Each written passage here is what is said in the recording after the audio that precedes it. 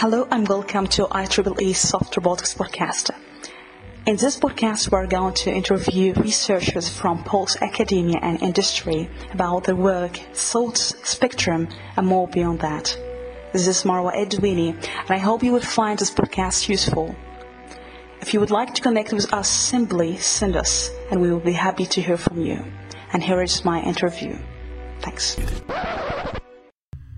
Hello and welcome to IEEE Soft Robotics Podcast. Hello Tim, thanks so much for joining us in the podcast. I would like to ask you first how you'd like to define and introduce yourself with the audience who first time listening to you. Yeah, my name is Tim Morrissey. I am the CEO and co-founder of Artemis Robotics. Artemis Robotics is a robotic hardware company based out of Boulder, Colorado, where we make lifelike motion for the next generation of robotics and automation. So we're commercializing a soft robotic actuator in a variety of industries. Mm-hmm. So first of all, thanks so much for joining. And I think it's very interesting that we have today a real application for what we're doing for robotics. So I think it's very interesting. So I would like to go first for your childhood. We know that childhood plays a significant role in your vision or what you're interested in. How was your childhood? Have you been interested in science and technology as a kid? Absolutely, yeah. I was a pretty traditional, I would say, boy in that I kind of gravitated towards science and math and things like that. To be quite frank, I wasn't actually a very strong student throughout high school. I found my footing through college, did quite well, and then eventually moved up to a PhD. So by no means was I gifted as a child. I had great parents that obviously taught me a lot, read to me a lot. But academics wasn't actually my strong suit. And I think we've seen that come full circle now that I've stepped into this CEO role. You know, I have a PhD in mechanical engineering. I certainly know my way around technical concepts. I do a lot of technical things every day, but I find myself gravitating towards more holistic kind of concepts, working with people, interacting, communicating, things like that. So maybe I'm curious to ask you how you came across soft robotics field. Yeah, absolutely. Yeah, soft robotics is such an interesting field, and it was not something I purposely walked towards. I actually have an undergraduate degree in what's called ceramic engineering, which is extremely specialized material science. So I was working with very hard, very rigid materials, like think glass, ballistic armor, things like that. And I actually started studying more of that during my PhD. But kind of my life took a different turn. I was into my program and it just wasn't working out for a few reasons. And so I met a new person, and that was a gentleman named Christoph Keplinger, who was at the University of Colorado Boulder. He's now over in Germany at a Max Planck Institute. And it was more that I connected with Christoph on a personal level, and he was interested in soft robotics. So I was his first PhD student. He was just out of a postdoc at Harvard, moving to Boulder, needed someone with some experience that could get the lab up and running in a quick manner. I had a bit of experience having worked at Oak Ridge National Labs previously, having already been a grad student for a little while. And we just got along great. And so he kind of taught me about soft robotics, and I learned to love it through that. So I'm much more of a person first type of mentality rather than maybe tech first or product first. I really like to connect with people. And so it was through that connection that I learned to love soft robotics. And now I have an immense appreciation for it. I'll jump right into it because I'm sure you're going to give me a question that I can talk about it later. But I think it's so important. Let me frame it right now why I'm so interested in soft robotics. And it's that the field of robotics it's an amazing field, and robotics has been promising this very beautiful future vision, right? Where these laborious jobs are done by some automated system, and everyone can have these fulfilling careers doing other things besides, picking fruit or packing boxes. But the truth is, what's going on in robotics, in traditional robotics, is that we're automating what many might think would be a good job. We're automating that very, very quickly, and we're not automating the more difficult jobs. And I'll give you a very specific example of that. Go to the warehouse where someone's in a distribution center or something like that. They'll start off unloading trucks. Like that's the low-level job. And this person who might not be college educated, they're trying to work their way up into a better job in that warehouse. And that's probably a forklift driver, to be honest with you. I've been there. I've seen the 15-year badge. They're safe. They're good workers. It's a good job for a middle American guy or woman. And the fact is, though, the job that's going to be automated next in the warehouse is the forklift driving job. That's like right around the corner. But the job that's not going to be automated is the hard job, the unloading the truck job, the picking the fruit job. And so soft robotics is trying to solve for that. We are trying to automate a task that only humans can do today. And they can only do it because they have natural muscles, real muscles. It's a very diverse actuator. And so we're trying to replicate that because it's very important that we automate the most difficult jobs rather than the jobs that are easy to automate. That's what we're doing at Artemis. That's really excellent point. Yeah. So maybe I'm curious to stop again because you mentioned really many interesting points. The first one about getting interested in the field. I think that's maybe the fruit of this years with Christoph, I think, and you as well, to start up, to make this company out of what you have been doing. I think that's really, really a great story that you have been connecting in a human level. So if you can tell us how he has a mentor, because it's really important that this kind of they have chemistry in working and you feel connected to your mentor, and then you have to find your way. As I can see, that's something you are passionate, and that's something successful for you now. Maybe you find your purpose. Yeah. One thing that was true at the Keplinger Research Group, and I maintain here over at Artemis, was something I think I had touched on earlier in my life, and then working with Christoph, it really came out. And that was how important it is to take what you're learning in the lab in a technical endeavor, whatever that is, how important it is to not only put immense effort into solving that technical question that you're interested in, but there's equal importance, if not more, in communicating that to the next level, to the next person. And so what we mean by that is being so passionate and strong about how you put together whatever you're putting together to communicate, whether that be a written piece of material, a video, a photo, whatever it might be. The work you did in the lab, the technical work you do, it's only valuable if you pass that on to someone else. Stand on the shoulders of giants, right? Maybe you can be that giant to someone else in the future, but that only happens if you put some effort, and I would argue just as much effort as you put into producing the information as you do in transmitting the information.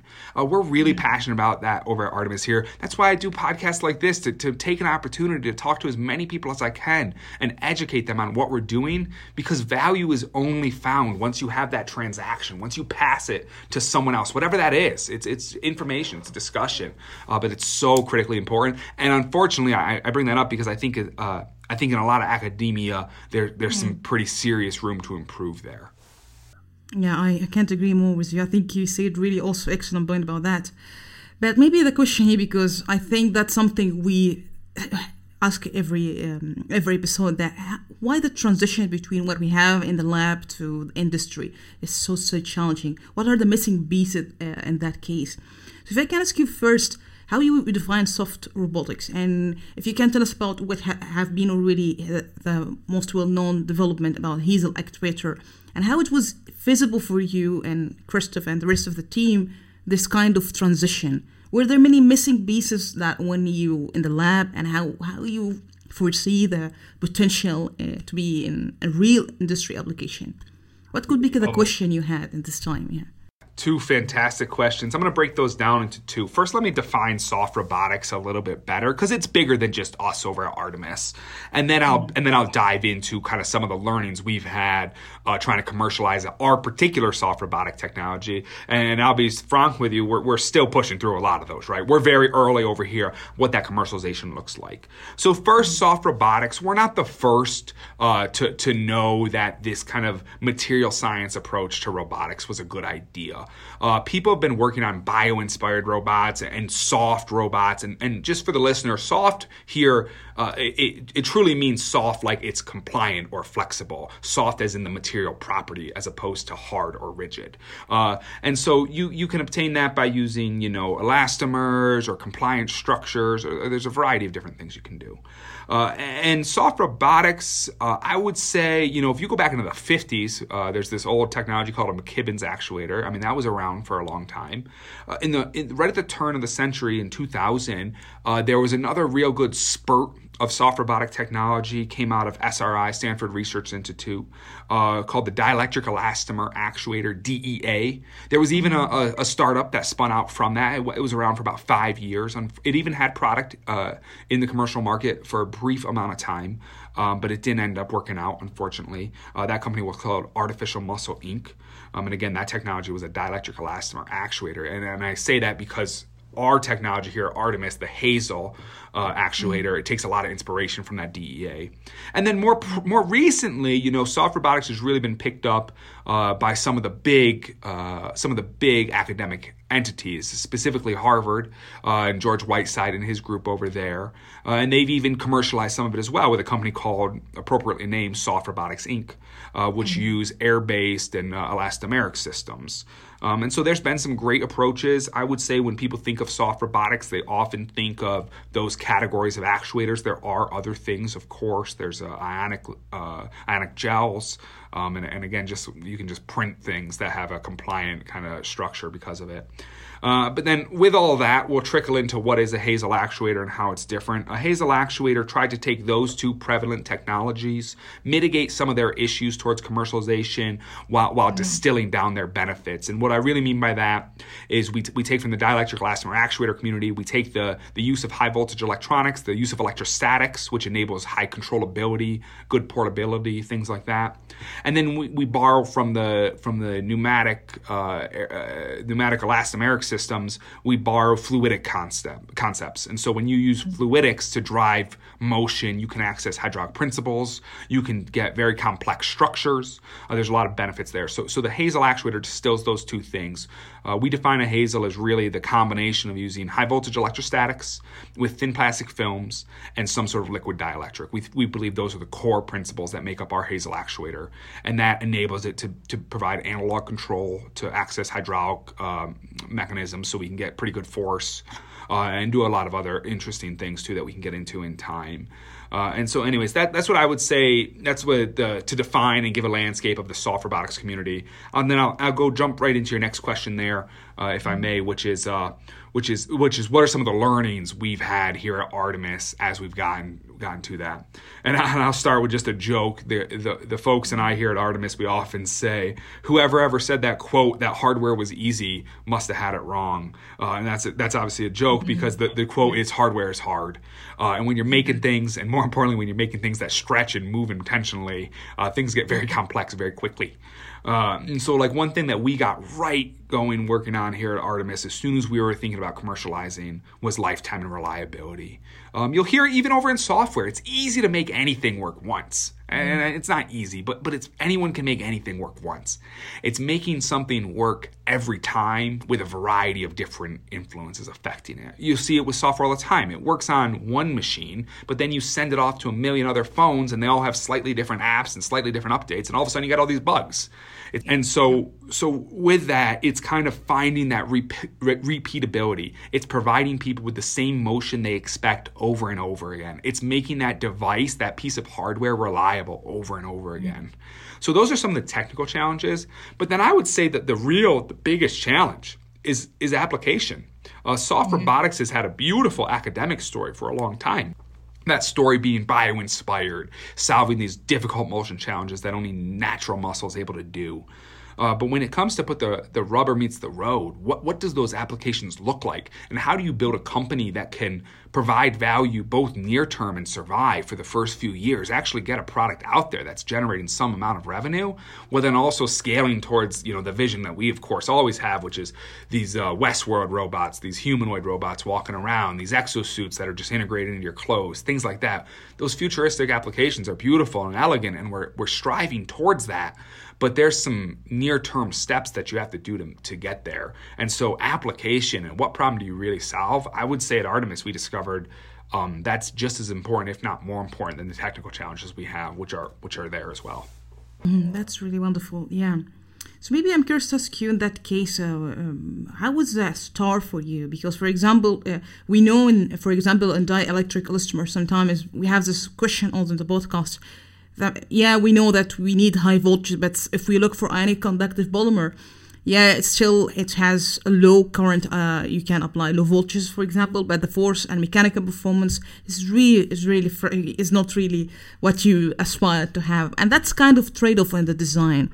So, do you think for you now, because that's something you make sure it's working and you have a certain application, and that what you mentioned, but how was the start for you? Because now you have a competitor, for example, the soft robotics based on a pneumatic application, and now you're proposing something, still new. How was there how maybe the market was receptive about your solution? Was this hard for you at the beginning, or how? If you can tell us how's the start was you for that? Absolutely, and it's hard. It was hard for us at the beginning. It's hard for us now. We're still very much in that phase, that learning phase. All startups are in that learning phase, trying to find product market fit, trying to figure out for real who finds value in what they're offering. And I want to take a quick statement. We don't see Soft Robotics as a competitor by any means. It's us against the world. We're the ones trying to change the way motion happens, right? Our competitors, incumbent technology, servo motors and things like that. There is so much to be automated out there. There's no need to compete directly with small companies like this. It's all about just expanding. The ocean is big enough that we don't need to fight for the same piece of it. And so with that, though, the approach we took at Artemis is approach we've seen other academic companies take as well, which is a development kit approach. And that is to not go heads down in the lab and just make a bunch of assumptions and try to build something, which is what we're drawn to do as an engineer. I want to go to the lab and build things. It's really fun and it's exciting and it's comforting and it's easy. But the truth is you need to go talk to people. You need to find out what they're doing, what their real challenges are, do a lot of customer discovery, and then take it one step further. And we've shipped here at Artemis, we've shipped to 13 different customers already in our first about year and a half. And I think a lot of companies out there haven't, because they're like, oh, I haven't done this yet, or oh, I haven't done that yet. And we've had a couple challenges. Luckily, no catastrophes. Everything we're sending is meeting expectations in general. But what we're shipping, these are prototype products, right? These are engineering units. They're not fully tested, and we're really transparent about that with our customers. We're like, hey, this is an early product. Take it, start to get your hands dirty with it, break it, let us know how you broke it. And that's going to help educate our design cycles, help educate some iterations. And it's so critical to do that. And towards that, you have to be vulnerable. You put yourself out there. Hey, here's something I'm going to put in a box and ship.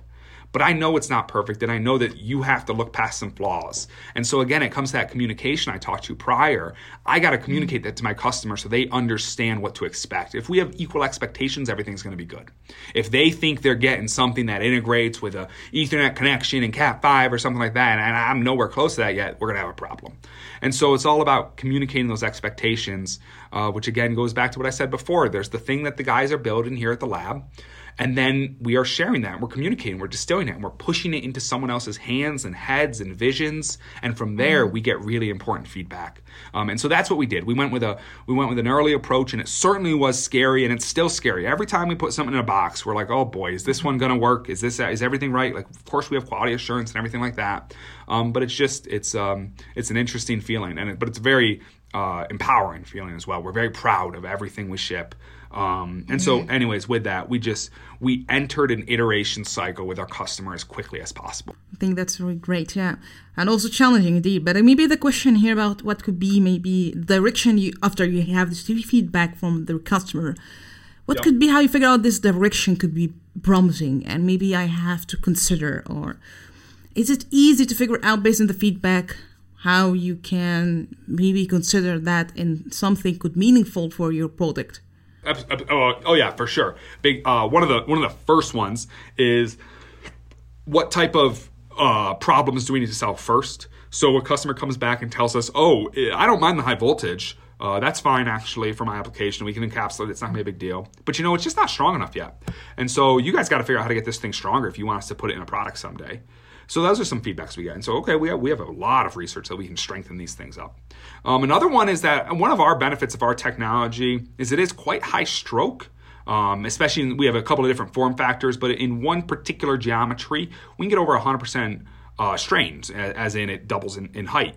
And we thought everyone was just going to love that. But they came back to us and said, that's great, but actually that's way more than we need. And so we're willing to sacrifice that for this application or for that application to maybe get some more strength or something like that.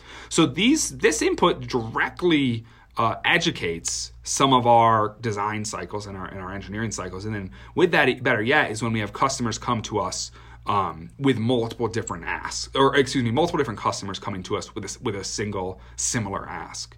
It gets really, as a leader of a high-tech company, it makes it a whole lot easier to do decision-making when there's a million technical problems to be solved, when you have half your customers all asking for the same type of thing within 6 months. Okay, that makes it really easy for me, actually. So those are some of the other ways that it helps. And usually I would say, just to be more specific too, usually it comes down to form factors for us. That's a big one.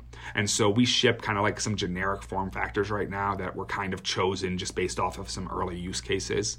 But then customers might come and say, hey, actually, this would be better if it was skinnier or if it interfaced a little different. And so that's a great way for us to work with them. Mm-hmm.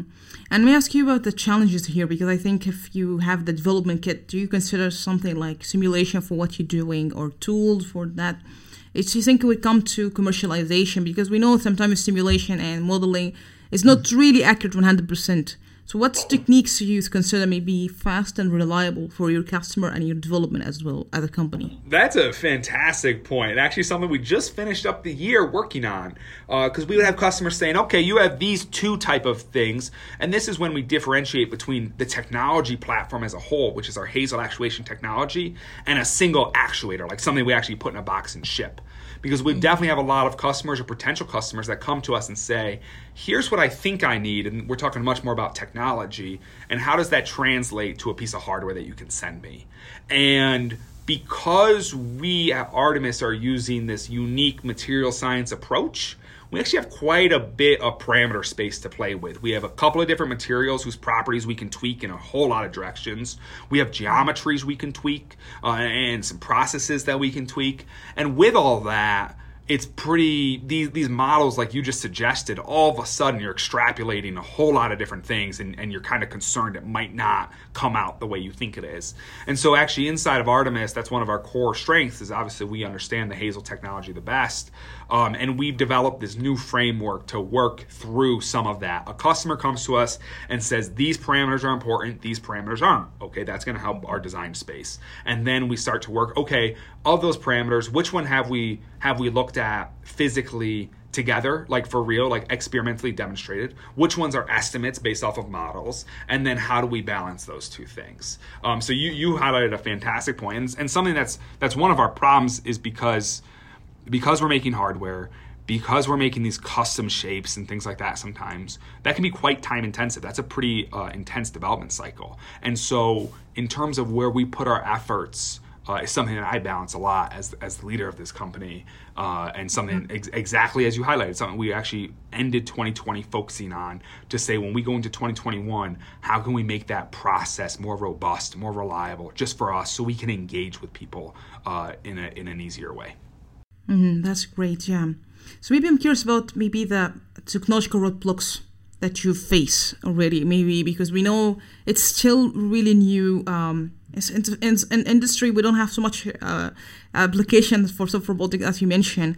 But if you can tell us what could be challenging still yet, maybe for the marketing, that's something we need, maybe in academia, because I think that's the missing pieces here. What we do in academy sometimes is not, as you said earlier, that is not really feasible to commercialization yet. So if you can tell us how we can, as a community, focus the effort to reinforce this effort towards closing the gap of the challenges, technological challenges for fabrication or, yeah. So some of the challenges we have with the Hazel actuation technology and soft robotics as a whole, for ours specifically, it would be the use of high voltage. So although high voltage can be inherently safe even around people, especially if your current's very low and if you encapsulate properly, there is just a general perception around it. People just don't want it. And so the use of that, the kind of way you talk about that, the way you do technically change that, those are all really important things. And so with that, there's some great material science work to be done. We're working on it. There's some academic folks working on it in terms of how do you get the operating voltage of a Hazel actuator down. And usually it involves tweaking the dielectric properties of the materials you're using. So that's one thing. That's definitely a technical challenge in between us now and where we're going. And then another technical challenge, you brought up fabrication. That certainly can be a challenge. We're pretty good at it here at Artemis. We can make things. We have hundreds of actuators out in the world. So we've made a lot, maybe even thousands by now, honestly. Hundreds for sure. And so we can make these, and they're not the most time intensive things ever. And there's a lot of commercial technology that's very amenable to making more of these very fast. Like if we need to make thousands an hour. There are technologies out there that exist, but those technologies haven't been applied to make high-tech soft actuators before. Like they've been used with thin plastic films, but not with thin plastic films that are then going to go get high voltage applied to them. And so there's just a lot of, again, kind of extrapolation where you go out on an edge and you're like, I think this should work. Like everything looks like it should work, but you don't know until you know. And unfortunately, it's a massive capital equipment purchase between knowing and not knowing. And so, like I always talk to my customers and my investors about how Artemis scales. The technologies exist to work with the raw materials that we work with, but then what's the output? Is the reliability going to be there? That is still a bit unknown, and it's just because nobody's using electrostatics to make motion the way we are. And so that's just a new frontier. And I know everybody in soft robotics, because we're all kind of making things move in a very unique way, they all find the same thing, where they're usually using a material that's pretty common, but they're using it in a way that's pretty unique. And there can be some kind of just translation issues there sometimes. So I would say that's another one of the technical challenges. That's a good point. So maybe I'm curious to ask you about the risk in the ideas or development. So how you figure out this risky? For example, at the same in academia, when you have a risky idea, you are not sure it won't work or not. So for you, how you figure out this could be very risky, and maybe it's challenging when you have risky ideas and also we want to make it profitable as well. So how you mitigate that, how you can make this balance to have something that's beneficial to your customers as well, a new generation you're developing maybe. So how you figure out that the risk, to avoid the risk in the ideas or the development you're doing? Absolutely. That's a fantastic question. And it's something that I still grapple with daily. I mean, balancing risk is someone's challenge in every part of their life. And so in terms of technical risk, in terms of soft robotics, in terms of what Artemis Robotics is doing, I think a good approach to tackling risk is to try to de-risk the hardest things soonest. And so let's go back to what we were just talking about with like the capital equipment and the fabrication. And I think it should translate, but I'm not positive yet. But to be quite frank with you, I'm really confident it can translate. There's definitely going to be some unknown things that happen along the way, but enough engineering resources thrown behind it, you can look at a couple of pieces of information and just with some experience say, those probably are all going to line up. Yeah, there's going to be some unknowns, but it's probably going to work. But when you're in an area where it's all unknowns, where you can't extrapolate off anything, that's where your real risk lies. So does this actually work when you apply high voltage? Does someone actually care if I made this product? If you're in the field of soft robotics, most people in industry don't even understand what soft robotics are or have any experience with it. And so you have no idea how they're going to react, because it's not like, oh, someone looked at that other soft robotic technology and they reacted this way and now I can extrapolate off of that. Usually in terms of application, you're starting from zero.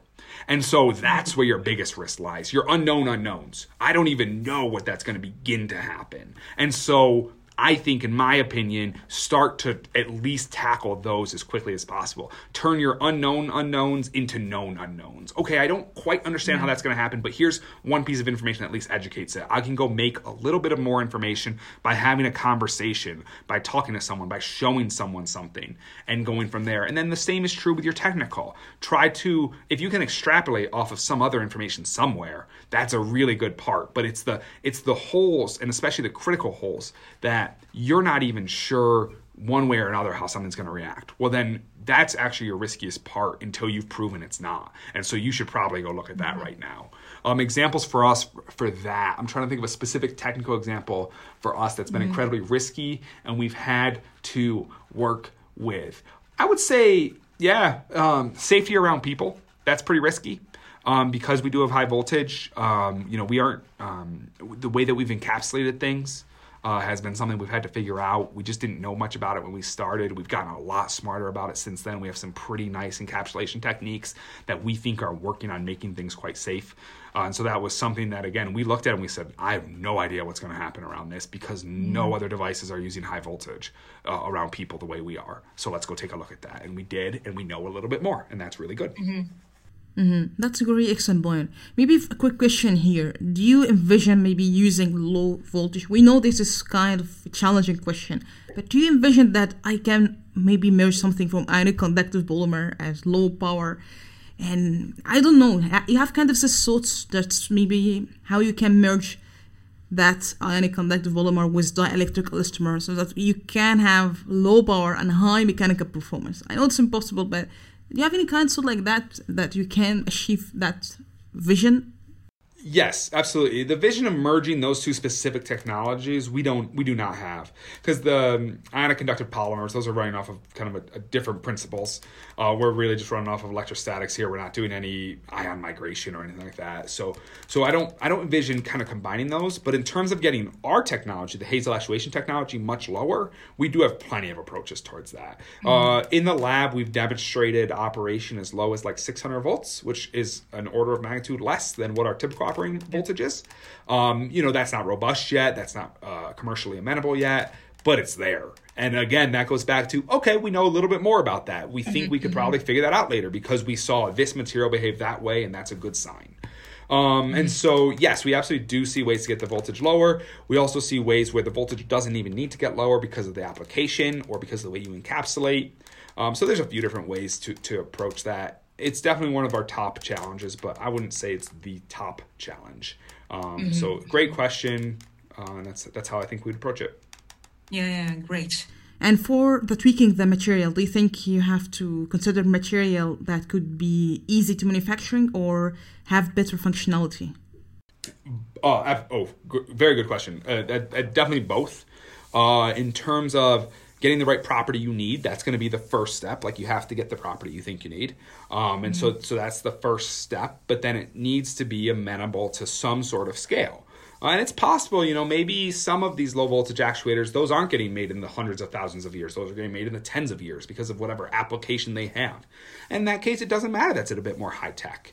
The good news is that, so one thing that's really unique about our technology over other competing soft robotic technologies is most other soft robotic technologies use elastomers. And our Hazel actuation technology just uses thin plastic films that are flexible, not stretchable. And so the differentiating there is that a piece of rubber, a rubber band for your notebook, that is stretchable, right? As you squeeze it, it gets thinner in the cross section and elongates. Compared to a piece of paper, for instance, that is flexible. You can just move it back and forth, but you can't stretch it, right? You can't get it to elongate and thin. And we only need that flexibility. We do not need that stretchability. And when that is the case, fabrication processes become a whole lot easier really quickly. You see it all over the place, right? Think of a Lay's chips potato bag or something like that. There is miles and miles and miles and miles of thin plastic films that are produced every probably second, to be quite frank. And so it's that because of the materials that we have chosen to work with, which are based off of the way our technology works, the fabrication becomes kind of I won't say it becomes easier, but your toolkit becomes bigger. And usually if you have the right tools, you can solve any problem. And so that's a really good approach for us. Yeah. So maybe I'm curious about the application again and the customer. You mentioned already customer from academia or outside academia, the customers. We have both. We have some academic customers, which are more just research entities that want to experiment with soft actuators. Usually, I think most of them are like roboticists that want to get into the field of soft robotics. There's not a whole lot of soft actuators on the market. We're selling one, and so they want to experiment with it. So about half our customers are like that. And then we have industrial automation customers. So we work with a German company called Festo, which is the second largest industrial automation manufacturer in the world. We're working on an application that's going to go into a warehouse. And so they see that our electric, analog, intelligent actuators have a very nice value for a lot of kind of complements to their pneumatic actuators. And so that's one of our applications. And then we also have defense applications as well. U.S. Navy is our most frequent customer to date. We've sold to them 5 times. We're working with the Army now as well. We're looking to expand up to NASA as well. And so there are some kind of, I will call them unique defense robotic applications that our technology, because of the way it works, because of the things it's made out of, brings some pretty interesting value. And to distill it down, though, what I've discovered, because we have a technology with a pretty wide suite of feature sets. It can be silent, it can be soft, it can be fast, it can be analog, it can give you high stroke, a few different things too. One thing I've discovered, though, is usually our customers are interested in analog motion, so continuous motion where it's not just binary, where it's not bang operation, but you can get 5 states in between, or really a continuous set of states in between. They're usually interested in that. They're usually interested in electrical control, so not pneumatic control, something easier to use. And then they often have, this is the differentiator, they often have a unique environment, which for some reason or another, and every customer is a little different, the incumbent technologies of servo motors and pneumatic actuators don't work. And so it's these unique environments that we usually find our footing, where we have that portability that works well, or some other factor about our technology makes it appropriate for that unique environment. So if it's any environment whatsoever where it's just like in a lab and you don't really need this controlled environment, or there's not a lot of restrictive factors, usually a different technology folks will reach for. But once they're in an interesting place like the ocean or like space, we can do some things that other technology can't, and then it gets really exciting. That's great. Maybe a question here. I think that's something we discussed in the podcast about how we can design those actuators that could be fatigue resistant. So when you ask your customers for, I don't know, how you make sure this actuator can work, the lifetime or life cycle of this actuator, this is something, do you think is challenging to design them that they can be fatigue resistant and have a high life cycle, for example? It can be a challenge, absolutely. Fatigue, creep, things like that, those kind of long-term mechanical responses, those are very significant, again, in elastomeric systems. And so the fact that we don't use those and we're only using flexible systems, that's a really good start.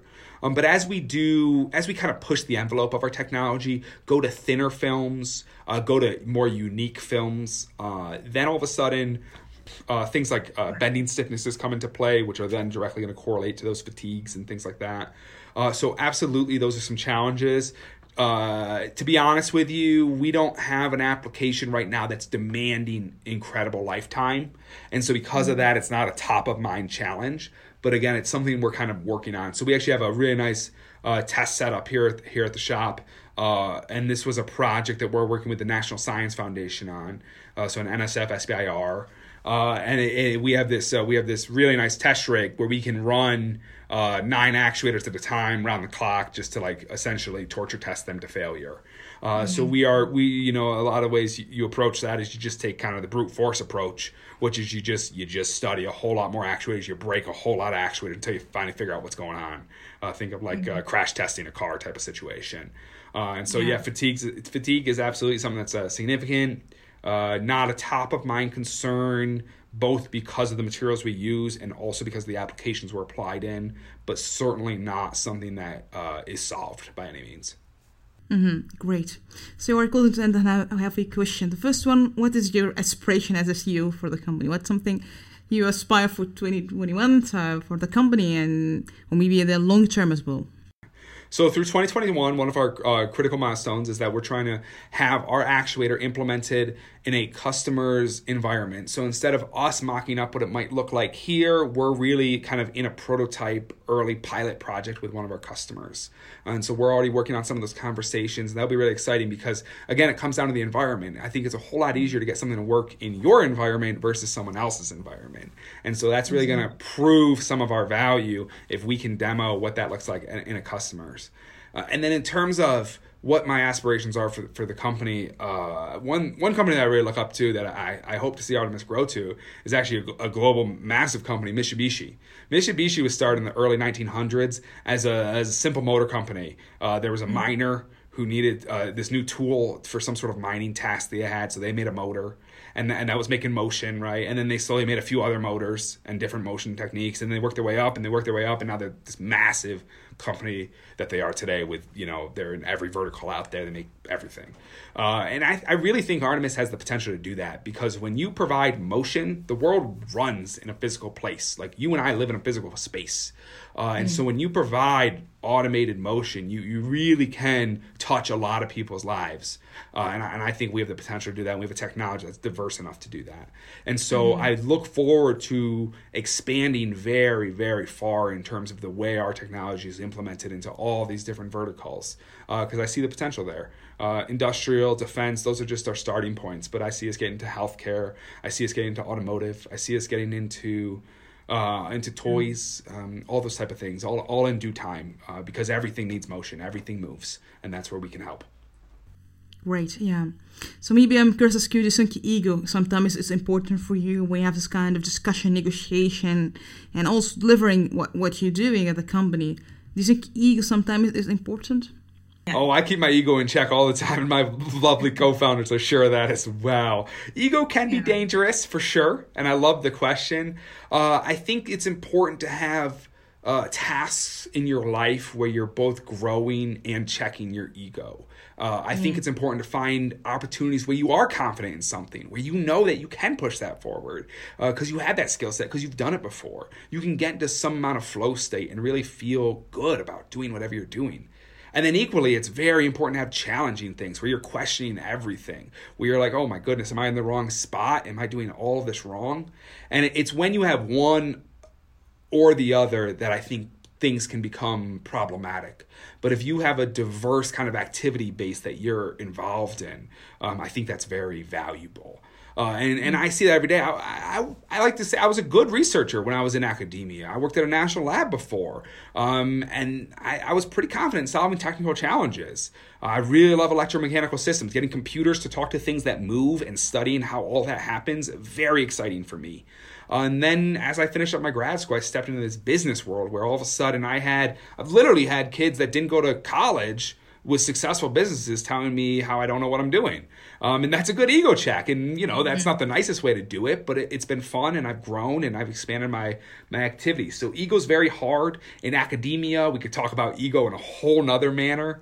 Luckily, in the startup world, it gets checked pretty quickly because, customers are paying or they aren't. They don't really go much way. So you got a pretty quick measurement on a lot of things. Yeah. I'm curious also to ask you, if here in this part of what you have gained being as now a CEO and with your team as well, as experience. And when you are in academia, now you have this kind of face real world application or be what the world demanded from me. So how this experience, what you gain, what quality you have gained, was it changing for you, or how this experience affecting you? I think, in a word, gratitude or appreciation. I've seen and I've learned by stepping into a more diverse role where I'm looking at technical things, but also personal things, and also financial things, and also legal things, and everything else in between. When I'm looking at all of these different considerations of a single decision or a single task or a single object, you really quickly start to appreciate these different activities. And with that, you appreciate these different people that are strong over here and maybe a little weaker over there. Go back to your engineer. You can probably think about what I was good at in school and what I valued and things like that. But this has forced me to value the creativity, or maybe value just someone that can just execute on a small task well over time. I've been very appreciative of lower level people sometimes because they just do, what they need to do, and they do it with dignity and pride, and they do it well. And I really value things like that now. Yeah. And so because I'm in this more diverse role, both as a kind of a technical leader, but also by taking a cutting edge technology and trying to bring it to the real world, you're bridging a couple different pretty significant worlds there. You start to appreciate different opinions, different skill sets, and different people. And I've really enjoyed that, and it's something that's been incredible for me is kind of this firsthand learning of the different value people bring, and that how everyone brings some value. Yeah, that's great. And lastly, what was the best advice was given to you and was maybe a life-changing? Maybe during what you have been doing, you have received an advice. I've received a lot of advice, and I'm very fortunate. I'm in Boulder, Colorado, which is a vibrant startup ecosystem, both for hard tech and other.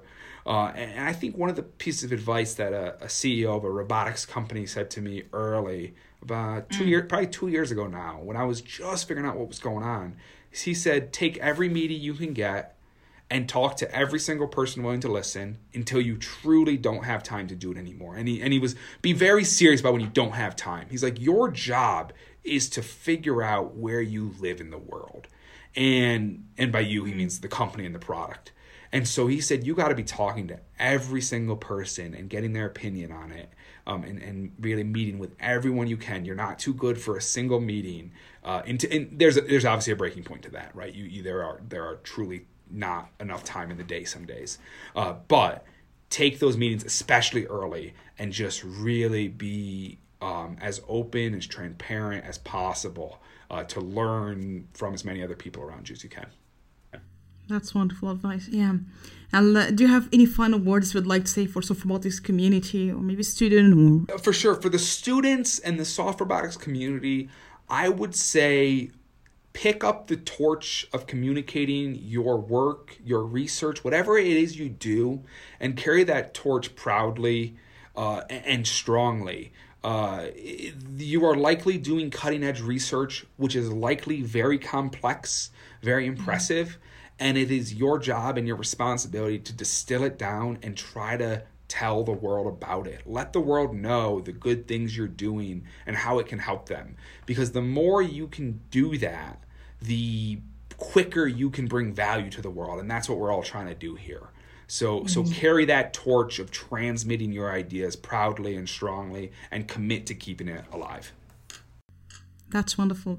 So thank you once again, Tim, for sharing these experiences and what you're doing. And I think that's really, we are proud of that you have been doing that in the field.